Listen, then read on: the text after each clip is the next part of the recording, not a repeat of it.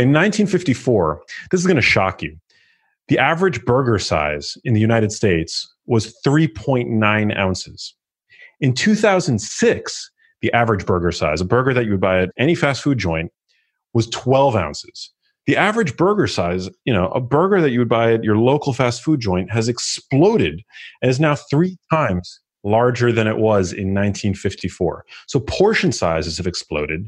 Hi, I'm Vishen Lakhiani, founder of Mind Valley, the school for human transformation. You're listening to the Mind Valley podcast, where we'll be bringing you the greatest teachers and thought leaders on the planet to discuss the world's most powerful ideas in personal growth for mind, body, spirit, and work. Hi, everyone. Welcome back to the Mind Valley podcast. Today's episode is going to be something that's going to be directly applicable to you today. If you do the practices that you're going to learn in this episode, odds are your immunity is going to be higher, you're going to have more energy throughout the day, and your brain is going to be functioning at a far more optimized level. With me is Max Lugavere. He is a filmmaker, a health and science journalist, and author. He wrote the book, Genius Foods: Become Smarter, Happier, and More Productive while Protecting Your Brain for Life. And Mike's latest book is now out, The Genius Life: Heal Your Mind, Strengthen Your Body, and Become Extraordinary. Too often, most of us across the world today, we are woefully uneducated in terms of what to put in our body. And so the only type of education we get in terms of what to eat, how to eat, when to eat, comes from advertising. Problem is, this is not in your interest. And so there are rising levels of obesity across the world. Diabetes is shooting up. And this is happening across the planet wherever the American diet takes hold. And so what we're hoping to do in this podcast is shed some light on the truth behind what you put in your body. You are what you eat in every sense of the word. And especially when we're in the midst of a global pandemic, which is killing people. It's important for us to stay alert, to eat well, to keep our immunity high. So to answer the question, what should I be eating so I'm performing at my best, so my immunity is high, so I have the energy to carry me through the day, so I'm in the right emotional states despite the chaos around me? Please welcome onto the Mind Valley podcast, Max Lugavere. Thank you so much for having me. It's such a pleasure to be here. Max, thank you so much for joining us. So Max, I interviewed you for Mind Valley about 2 years ago in New York, and I was just so blown away by your story, so blown away by who you are as a person, how you show up. And I really wanted to bring you back for the Mind Valley podcast. Thank you so much. Yeah, I've dedicated my life to studying nutrition. I got into this when my mother got sick at a young age and developed a form of dementia that lasted for about 8 years before she was ultimately diagnosed with pancreatic cancer. So I've been very unlucky in my family in terms of health. And so it's driven me to have a really concrete life mission to understanding not only why this happened to my mom and what could be done to prevent it from potentially happening to myself and others that I care about, but to teach this information, because I feel like, as you mentioned, people are not educated on this topic. And health literacy is just one aspect of modern life that's become sort of dormant due to the sort of one-size-fits-all education paradigm that seems to have pervaded the world. Few of us know how to cook. Few of us know how to manage our finances. And you do such a wonderful job with Mind Valley, really educating people on these topics. But my mission really is to get younger people, to open their eyes to the ways that their choices in the supermarket, at checkout, in the kitchen, at the dining room table, can really inform their health in a profound way. And not just their health long term, but their health in the here and now, and how they feel in the here and now, how well their brains work, how good they feel from a mental health standpoint. All of these aspects are intricately tied to what we put in our mouths. And so from that axis, I think, immunity is something that now everybody's talking about, because around the world, obviously, people are struggling with this pandemic, the coronavirus, the novel coronavirus. More and more information is coming out about the virus by the day. But one thing seems to be remarkably clear. It's that if you're generally unwell, you're at much higher risk of morbidity and mortality for this virus. And so what I like to provide people with is information in terms of how they might eat and live in a way that supports their immune function. And so at the foundation of that is really eating a whole foods diet, a diet that centers around whole plants and whole animals that are minimally processed.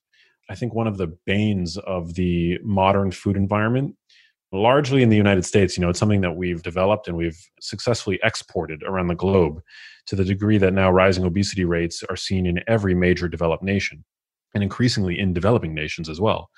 And the standard American diet is really typified by a preponderance of what are called ultra-processed foods. So these are foods that come in packages, they're convenience foods, they're foods where when you look at the label, the ingredients lists, they're 20, 30, 40 items long, usually with ingredients that you can't pronounce. That makes up 60% of the calories that we now consume every day. And those foods are inherently inflammatory, in part because they drive us to overeat. And when we overeat, it tends to push us into a pro-inflammatory state. And what seems to be the case with COVID-19 and the coronavirus, and I say this as a researcher, not as a clinician, I'm not a medical doctor, but it seems that people that have high baseline levels of inflammation are more inclined to suffer from this cytokine storm, this inflammatory cytokine storm, which seems to be really the root of illness, of, when people are experiencing extreme complications from this condition, it's usually because they already have had high baseline levels of inflammation. So, Max, let me put that in a simple way for people to understand.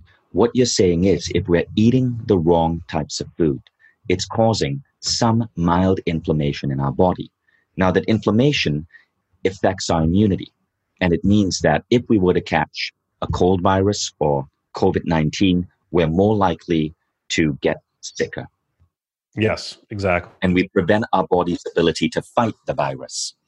Yeah, very well said. I mean, inflammation is something that many of your savvy listeners might have heard the term inflammation. It's sort of a buzz term in the wellness content space. Inflammation is not intrinsically bad. It's not bad. It's in fact a life-saving function of our immune system to inflame an area that has become injured.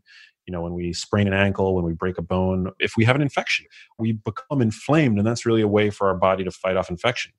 Unfortunately, today, our bodies are not responding to the kinds of insults that they would have, when we were roaming around the earth as hunter-gatherers.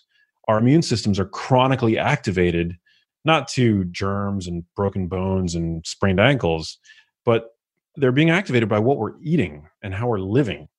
And so once we already have that heightened level of immune system, it's like living in a police state. It's like you've got a police state activated in your body. And so any additional insult on top of that, the thinking is the SARS-CoV-2 virus, the novel coronavirus, really is the thing that seems to kick that heightened, police awareness, if you will, in the body over to a state of over response. And that's what leads to problems in people who have this infection. I see. Now, I think what's going on is that most people don't understand just how bad the modern American diet is, right? I mean, this is the country that created McDonald's and Coca-Cola.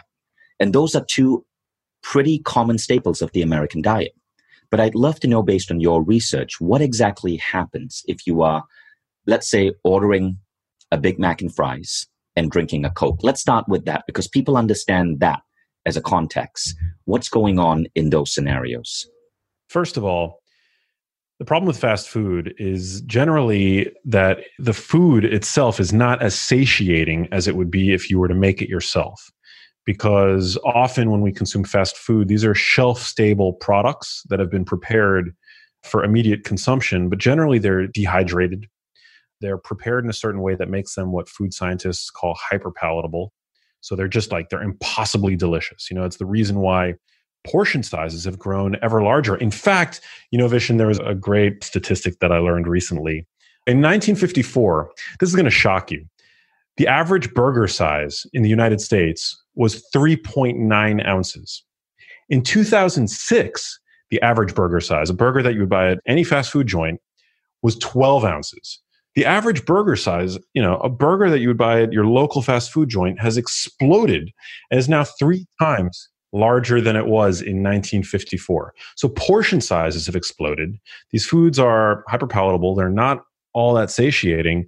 And one single fast food meal can account for 1,200 calories. And, that's half of if not more.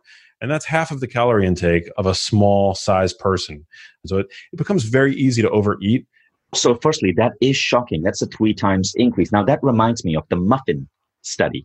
So there was a study that showed how muffins. So I used to live in New York, and in New York, you can walk into any deli, and for breakfast, because I didn't know better 20 years ago, I would order coffee and a muffin. And I noticed living in New York and revisiting New York that the muffins kept getting bigger and bigger and bigger and bigger and bigger. And what I read about is that what's going on here is that the manufacturers are in a constant competition to have to compete with each other. And how do they compete? They make their muffin slightly bigger than the competition. The competition overcompensates. And so what happens is the muffins get bigger and bigger and bigger. And because it's happening so slowly, we don't really perceive it as such. So if you suddenly went to McDonald's and they gave you a burger that was 3 times larger than what you'd expect, you'd go, whoa, I'm not paying for this. I can't eat that stuff. But the fact is, right now, we're all eating a burger that's 3 times larger than the mid-1950s. Yeah. This is a trend that's permeated the food supply. Our portion sizes are getting bigger. Our food is becoming increasingly processed. They're made using increasingly unhealthy ingredients, from trans fats to ultra refined grain products to very unhealthy grain and seed oils like canola oil, corn oil, soybean oil. These are very unhealthy fats. And then you take sugar-sweetened beverages. Just before we get off to the sugar-sweetened beverages, the burger itself, let's say we were eating a burger that's 1/3 the size, okay? Is that healthy? I mean, I'm going to play devil's advocate here. There's a little bit of veggies on it. There's some cheese. There's bread. There is meat. Surely that's fine. Yeah, there's a certain level of protection that you have in terms of your health by just eating at a calorie deficit. I like to talk about specific ingredients and how people should really kind of know what it is that they're putting in their mouths. And I think that that's very important. But, it is true that if you ate a Twinkie a day, but you were consuming the Twinkie in the context of a calorie deficit, you might be a lot better off from the standpoint of health as somebody who was consuming 12 Twinkies a day and was over consuming food and growing their waists. So yeah, I mean, a 3-ounce burger in the context of a calorie deficit might not actually be all that bad. And actually, I think that a burger can be healthy if you make certain alterations to that burger. So, I generally will eat pretty big burgers in, full transparency, but I'm not eating a processed grain, refined flour bun, and I'm not eating, red meat that comes from a factory farm. I'm very privileged in that I get to eat grass-fed beef, which I think is actually quite healthy. And I generally don't eat refined white flour because it's not very good for you. So tell us about your burger. What is the ideal burger? Oh man, the ideal burger. Well, generally I won't use a bun because I think most breads, especially most commercial breads, are junk food. Most commercial breads are ultra processed foods. Bread sort of has this, when you look to like whole wheat bread, it's got this very high stature in society as being almost like a health food. Bread is talked about in the Bible. So it's one of humanity's oldest processed foods, but it's a processed food nonetheless. And we have no dietary requirement for grain or for bread or anything like that. And yet bread has become sort of a hallmark in meals around the world. We eat bread with almost every meal and we wrap our foods in it. We eat wheat snacks around the clock. So generally I skip the bread and I'll just use like a lettuce wrap, or sometimes I'll find I can go to a supermarket now and there are a number of wonderful brands that are coming out with like these paleo breads that are made using flours that are a lot more nutrient dense. They're a lot more coarse. They don't, spill glucose into the blood, as soon as they're digested. So I think that some of those like paleo breads are interesting, but they can be more expensive, admittedly. And I know that, not everybody has access to them. So generally I'll eat a burger patty, sometimes on a bowl of dark leafy greens or with a lettuce wrap, which can be great. The lettuce wrap burger is one of my favorites and superbly healthy. Now, next question for you, okay? Because I've seen you post about this. So I really want to answer as many questions as we can. I've seen you post, and I thought your post was really revealing, about Impossible Burger. Do you consider that a healthy alternative, especially for people who are vegetarian? I don't, because these are ultra processed foods. They don't have a fraction of the nutrient density as real meat. See, meat has a bad rap, but it's really, as our mutual friend Mark Hyman likes to say, it's not the cow, it's the how. If you're getting beef from a factory farm system and it's been fed corn and soy and it's been tortured and abused, that meat is probably not going to be ideal for your health. Cows tend to store toxins and unhealthy fatty acids in its fat tissue. So if you're eating a grain-fed cow, one way around that is actually to just opt for leaner meat, and it becomes a lot healthier. But if you get a cow from a system where it was fed grass for the entirety of its life, it can be extremely healthy. So, I would reach for 100% grass-fed meat, and that's quite healthy. A lot of people are concerned about saturated fat in beef or cholesterol, but these really don't, in isolation, have any negative effect on your health. And in fact, I think the benefits of consuming red meat far outweigh any risks. It's a fantastic source of highly bioavailable minerals like zinc, like iron. It's a great source of creatine, which is important for cognitive health and mental health. It's a great source of protein. It's a great source of omega-3 fatty acids if it's grass-fed. Yeah, I'm just a huge fan of grass-fed beef. That's amazing. That's amazing. So Impossible Burger, what you're saying is, because I'm speaking to people here who are vegetarian, who have no choice. They cannot eat beef. I grew up in a Hindu family. I didn't really eat beef until I was an adult. And many of our listeners are in India. Mind Valley has a huge following in India. So I'd say about 20% of the people listening to you right now are in India, where eating beef is completely taboo. What would be your advice to them? Like, what is a good alternative to beef? I would say whatever protein you're comfortable eating, and you don't have to eat beef. You can be perfectly healthy in pristine health without eating beef. And, whatever protein floats your boat, I think that that's a great choice. Chicken is great. And plant-based protein burgers are fine. You want to get comfortable with the ingredients. A lot of them are made with canola oil, soybean oil, processed soy protein, and pea protein. And these can actually bring along with them heavy metal contaminants in some of these like refined proteins. So I just want people to be sort of cognizant that those are the kinds of foods that you might choose to consume in moderation. Got it. Perfect. Now let's go on to another thing. You gave a beautiful explanation of bread. Let's talk about rice. Is rice okay? I live in Asia right now, and I eat rice almost with every meal. Now I eat a smaller portion. How would you speak of rice as a food? Rice is great. It's a very clean starch. I'm so relieved you said that. Yeah. Well, for people who are overweight, I would say that it's probably a smart idea to reduce your consumption of rice. You don't need rice in every meal. Certainly it's tasty. It absorbs sauce. It's deeply embedded in some of our cultural cuisines. I generally will only consume rice when I'm eating sushi. In that instance, I will happily consume rice because it's delicious. But, if you're looking to lose weight, if you have a little bit of insulin resistance, so if you're maybe at risk for type 2 diabetes, I would say it's probably a smart idea to cut out or at least reduce your consumption of rice. But it's a very clean starch. And so, yeah, I'm a fan. And especially if you're overseas, you can eat white rice, you can eat brown rice. Here in the United States, brown rice grown in the South tends to be contaminated with arsenic. So you want to be kind of mindful of where your rice is grown. But if you're in, Southeast Asia, for example, I think you're pretty much in the clear. Fantastic. And I found the stats that you were talking about. Okay, so this is telling. A burger, a McDonald's hamburger in 1955 was roughly 3.7 ounces. It is now 9.7 ounces.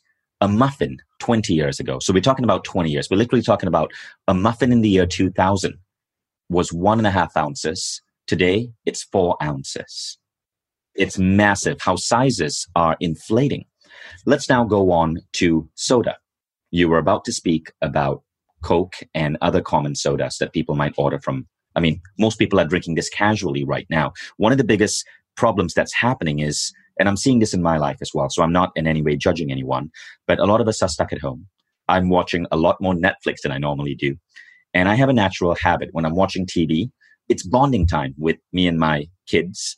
And one of the things we often do is we eat a bag of chips, or we eat some hummus and dips, or we eat chocolate.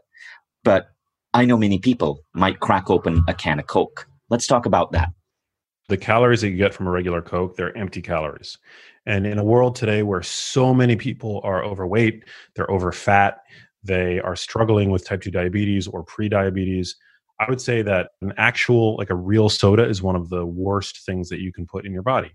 Soda sizes have also increased. So in 1955, your average fast food soda was 7 ounces. Today, you can go to a fast food restaurant and buy a 38-ounce soda. So that's just, shocking, right? So you really want to be mindful of the calories that you're consuming via sodas, sugar sweetened beverages, even fruit juices. You want to avoid those. There really is no good fruit juice. They're all just basically sugar extracted from the fibrous matrix of the fruit. Soda is terrible for you. And these are the kinds of foods that really underlie the obesity crisis. So if you want to lose weight, cut these kinds of foods out of your life as best you can and opt instead for water, for non-caloric beverages like unsweetened tea, maybe a decaf iced coffee or even a caffeinated iced coffee, depending on what time of day it is. And, I generally don't even recommend diet soda, but if you're addicted to soda, like I know some people can be, the occasional diet soda is not going to be the end of the world if you use that as a tool to wean yourself off of drinking regular soda. So, Max, let me ask you this. For people who want to get off sugar, are diet sodas okay? Yeah, I think if diet sodas are used as a weaning off tool to get you off of regular soda, if you're still drinking regular soda, then by all means. I don't think that diet soda is the best beverage. I would much rather you drink water, unsweetened tea, decaf coffee, regular coffee, depending on what time of day it is. And there are some studies that suggest that, increased consumption of diet soda is associated with obesity and even dementia, but that's not concrete evidence, really. Those are just correlational studies. So I don't think that they're the end of the world. I don't recommend consuming them, but if they can act for you as a tool to get you off of regular soda, if you're still drinking that, then by all means, go for it. That's fantastic. What I found that has really helped me and my family is switching to sparkling water, getting a soda stream machine in the house and making sparkling water. So now when we watch movies, my kids and I, my kids grew up with no understanding of what Coca-Cola is. When they tasted Coke for the first time, maybe Hayden was 9 years old, he wanted to spit it out. He thought it was disgusting, but they love sparkling water. And sparkling water has been an incredible substitute for soda or any other type of beverage that you drink when, say, you're watching Netflix or you're just trying to relax. I'll give you a little hack of my own. I will often go to the supermarket and I'll buy flavored sparkling waters in cans. I'll buy say a sparkling water with a hint of orange or raspberry or whatever. And I also keep in my house a little dropper of vanilla flavored stevia, which you can find easily. You can buy it online. You can buy it at a local natural foods market. And I'll open up the sparkling flavored seltzer and I'll put 2 or 3 drops of the vanilla stevia into the can. And it literally turns it into the most delicious soda ever. It satiates the sweet tooth and it has 0 calories. It's great. That is amazing. That's amazing. Where can we get stevia from? Stevia is a calorie-free, sugar-free sweetener that you can find online. You can find it, at most major supermarkets now. In fact, I've gone to large coffee chains and I've found packets of stevia. I think it's among the safest non-nutritive sweeteners, and you can find it now everywhere. And so in some supermarkets, you'll be able to find liquid droppers of stevia that have vanilla flavoring in it, or like a hazelnut flavoring in it. And I actually think that those are great to have in your house because it allows you to add that sort of rewarding sweet flavor to foods and desserts, that you might create. And sparkling waters, as I mentioned, without the addition of extra empty calories that you get from sugar. Now, let's talk about other drinks. I want to show you an ad, okay? This is from Nestle. It's for a drink called Milo. Those of you who've been following me for a while, you know that I went on a war against Nestle, and I got Milo to lose their health ratings in Australia and New Zealand, and it became the biggest story in my country, Malaysia. So basically what's going on here is Nestle markets a drink called Milo. Nestle is a Swiss company. They market this drink in the developing world where people are just not aware of nutrition, and Milo is 40% sugar. It's on the can, 40% sugar. And Milo is a chocolate product, but it's not actually chocolate. It's made of maltodextrin with chocolate flavoring, 40% sugar that you add to milk or you add to sweetened condensed milk, Nestle sweetened condensed milk. And they claim that this is a drink that children should drink 1 to 2 times a day before school. Growing up in Malaysia, like most Malaysian kids, Milo is the most popular drink in Malaysia. I would drink a glass of Milo before going to school, and I would drink a glass of Milo coming back from school. So I want you to watch the ad and tell me what you think. So this ad is in the Philippines. James Reed showing how to beat energy gaps with Milo champion moves. Time to beat energy gap. Let's do champ moves like James.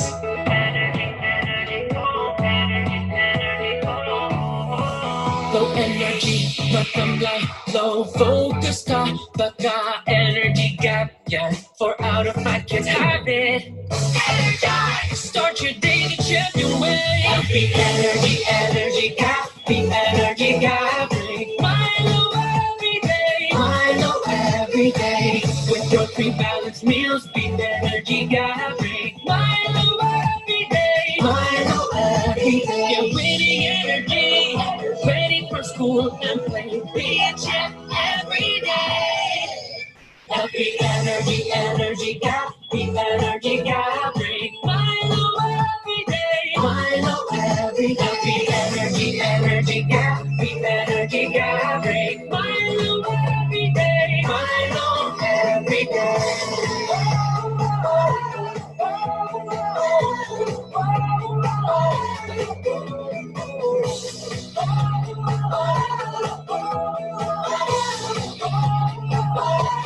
Get ready as we bring the all-new Milo Jet Moves to your school. All right, your reaction to that advertisement? Dude, that was wow. I mean, it's brilliant marketing, but the worst kind, just preying on the ignorance of children. The messaging that you should include it before every school day, before every sporting event, really trying to embed it in our rituals. It's like designed in a lab, focused, grouped, and just really a pervasive, horrible thing when you talk about how actually unhealthy Milo is. Not only that, but Milo has enough sugar in it, if I'm understanding its ingredients correctly, that is going to actually create that energy gap. Exactly. Yeah. So it's like literally creating the problem, medicating it, and then you're going to fall into that vicious cycle, of just constantly treating the withdrawal that you're experiencing. So did you notice what they said in that ad? 4 out of 5 kids suffer from energy gap. 4 out of 5 kids have it, says James Reed. Well, it's because kids generally are directly marketed to by junk food manufacturers, by candy manufacturers, by the manufacturers of sugar-sweetened beverages. Because also, when you get them young, these brands know that these deep, lifelong, habitual tastes are very hard to break. So if you get them young, they're going to be lifelong customers. And that is just like, you couldn't make investors more happy than by getting kids hooked on your product at a young age. If you invest in Nestle, seriously, please get your money out of that company. This is ridiculous. It's horrible. And I say this because this is personal to me. Nestle is the biggest company in my country. Obesity rates are rising in my country. 47% of Malaysians over 18 are obese right now. Nestle is the single biggest company in the Malaysian Stock Exchange, and the New York Times did an expose on how Nestle funds the Government Nutritional Institute. So they provide funding to the official body that releases recommendations on what to eat. So this is how Nestle actually hijacks countries. And it is a horrible company that claims to be set on a higher set of values that pulls off shit like that. It's sad and frightening. As you said, they create the problem, then they claim the problem. 4 out of 5 kids have it. Drink Milo. And if you drink a glass of Milo as a child, what you're putting in your body is roughly 15 to 20 grams of sugar in that glass. And that is just pure sugar. It's not counting the maltodextrin, which is the rest of Milo, which gets converted to sugar later on. What do you think that actually does to a child's brain, energy levels, and faculties? Well, if you think about it, an adult with healthy levels of blood sugar, you have a small amount of sugar circulating in your veins at any given time. Without that sugar there, you would die. But the amount of sugar at any given time circulating in the veins of a person with healthy levels of blood sugar is about a teaspoon. So that's 1 teaspoon of sugar at any given time. And your body works very hard to maintain what's called homeostasis. So it works very hard to make sure that that 1 teaspoon of sugar that's circulating throughout your body to support your brain function doesn't go too high beyond that, because then sugar becomes toxic. It's a medical term called glucotoxicity. Basically, sugar can become toxic. So when you take a drink like that in a small person that has 5 teaspoons of pure sugar in it, just picture those 5 teaspoons of pure sugar into a system that just wants to be holding 1 teaspoon of sugar. then the body has to go into overdrive to basically mop up the mess. And so in a young and healthy person who has a young and healthy pancreas, beta cells that fire on all cylinders, they secrete what's called insulin into the system. And insulin, what happens is it basically tells the cells of your muscles to suck up that sugar. But, if you're a young kid, you don't really have a lot of muscle tissue. If you have yet to go through puberty. So that sugar really has nowhere to go. And insulin acts like a blunt instrument. So it doesn't just bring your sugar levels back down to baseline. It often will cause your blood sugar to actually plummet. And that's what causes that energy gap. So you drink a drink like this as a kid, and within, 2 hours, you're going to need a nap afterwards. Right. And Dr. Mark Hyman, who's one of the most famous doctors in America, he has like 11 New York Times bestsellers. I sent him that ad. He said it's the most, I believe his words were, it is the single most devious advertisement he has ever seen. He's gone public saying that on record. But that's what's going on. I wanted to show you exactly why health education and nutritional education is so important. And it's more important now than ever because with COVID-19, this is what we know. We know that 80% of people who get COVID-19 are going to be fine. 20% end up in hospital. And that 20% are people whose immunity is compromised. If you are morbidly obese, right? This is a dangerous time. And I'm saying this because I'm concerned about members of my family growing up in Asia, where we grew up in a culture with no health education. It affects your immunity. And it means that when you're in the midst of a global pandemic, this can be dangerous. You want to stay out of hospital. And so it's super important to eat the foods that will keep your immunity high. So we dissected some of the common myths. Now, let's go on to what can we do, Max? Like, what are things we should consciously focus on and put in our body during this time? Definitely eating primarily whole foods are going to give your body the nutrients that your immune system needs to function properly.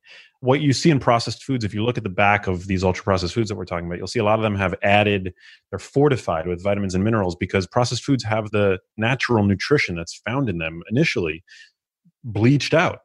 But when you eat whole foods, whole foods are not fortified. They don't have to be fortified because they're just packed with the nutrients that your immune system just loves when you eat whole foods because it provides nutrients like sulfur containing amino acids, which are important for detox. They provide minerals like zinc, which is crucially important for your immune system, especially relevant for COVID-19. So eating a diverse array of plants and animals, minimally processed, save for the cooking that you do yourself at home, that's going to be great. But then you can't really talk about immune health without also talking about how important it is to sleep well, how important it is to exercise, getting exercise throughout the day, whatever that means for you. Everybody has different fitness levels, but the low-hanging fruit.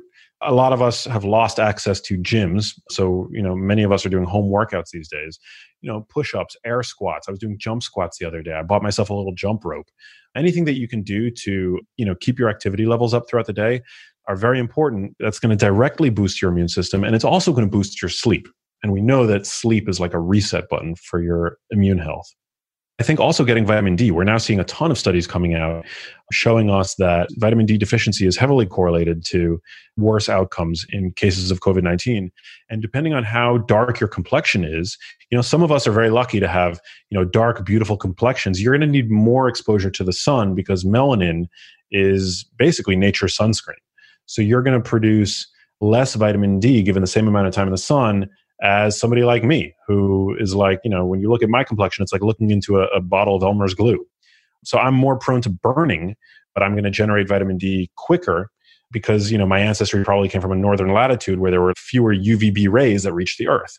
So it's just simple biology, but you really want to make sure that you're optimizing your vitamin D levels because vitamin D is basically a hormone in the body, which activates 5% of the human genome, 1,000 genes, if not more. And many of those genes are involved in healthy immune function. So you're basically handicapping your body in a major way if you don't have sufficient levels of vitamin D. And all it takes is 10 to 20 to 30 minutes in the sun every day. And if you can't do that, a vitamin D supplement, I think, is totally fair game. Amazing. Amazing. I love that advice. Thank you for giving us such a concise method for us to stay aware of how to keep our immunity high. Max, thank you so much for joining us on our show. And for those of you who are watching, I want to recommend Max's book, The Genius Life. I've previously recommended his first book, Genius Brain, which is a phenomenal book. But now I want you to read The Genius Life. Heal your mind, strengthen your body, and become extraordinary. Max, would you tell us a little bit about this book? So I see it's about heal your mind, strengthen your body, become extraordinary. What are some of the topics that you cover in this book, and why is this book so relevant for our time? Yeah, so The Genius Life is a full 360-degree lifestyle guide. It's the simple things that you can do every single day that are going to add up to big health wins, and you'll feel them immediately. So everything from how to optimize your vitamin D levels and what range to aim for, how to optimize your body's circadian rhythm so that you have lots of energy during the day, and then you sleep well at night, which is all, regulated by these clocks that we have in our brains and in our genes. So it's going to teach you how to optimize that in a very simple and straightforward way. It talks about food and how to eat in a way that's going to help you maintain your most optimal body composition, whether that means losing fat or gaining muscle. It spells it out in a way that's simple, backed and rooted in science, but also made very practical for people. And I also give tips in terms of my dietary recommendations for how to save money when you're shopping, because I know that this is a major thing for people. I don't want to make the mistake of offering recommendations that 1% of the population can afford. So I want people of all socioeconomic quadrants to be able to afford these recommendations and to buy food that's going to nourish their bodies that they can afford. And so the book is really very complete in terms of all that. That's amazing. I can't wait to read the book. I loved your first book. And Max, thank you so much for serving our community. Thank you so much for your incredible advice. I love having you on Mind Valley. I think this is your second or third appearance. And I just want to highly recommend your work. And, those of you who follow me on Instagram, you'll see that at least twice so far, I've put up Max's post. I've shared Max's post and I've said, follow this man. And that's because I really believe in his work. And I really believe in why he does it. What we didn't have time to cover in this podcast is Max's backstory, how he went deep into nutritional research to help heal his mom. And that story is so touching. You will learn about it in his first book, Genius Foods. It's a beautiful story. This is why I'm such a supporter of Max, because I see that what he does is coming from a big heart and a desire to ensure that all of us get to live our healthiest lives well into our elder years. Thank you so much, Max. Thank you, Vishen.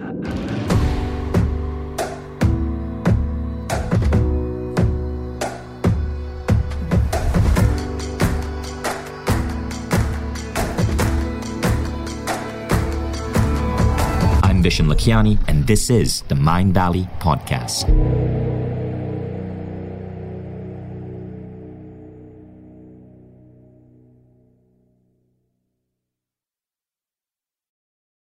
If you like the Mind Valley podcast, take the next step. Become a Mind Valley member. Imagine being coached daily by the greatest teachers on the planet. How quickly would you transform your health, your mindset, your body, your relationships? How quickly would you double the size of your company? How quickly would you see your career grow?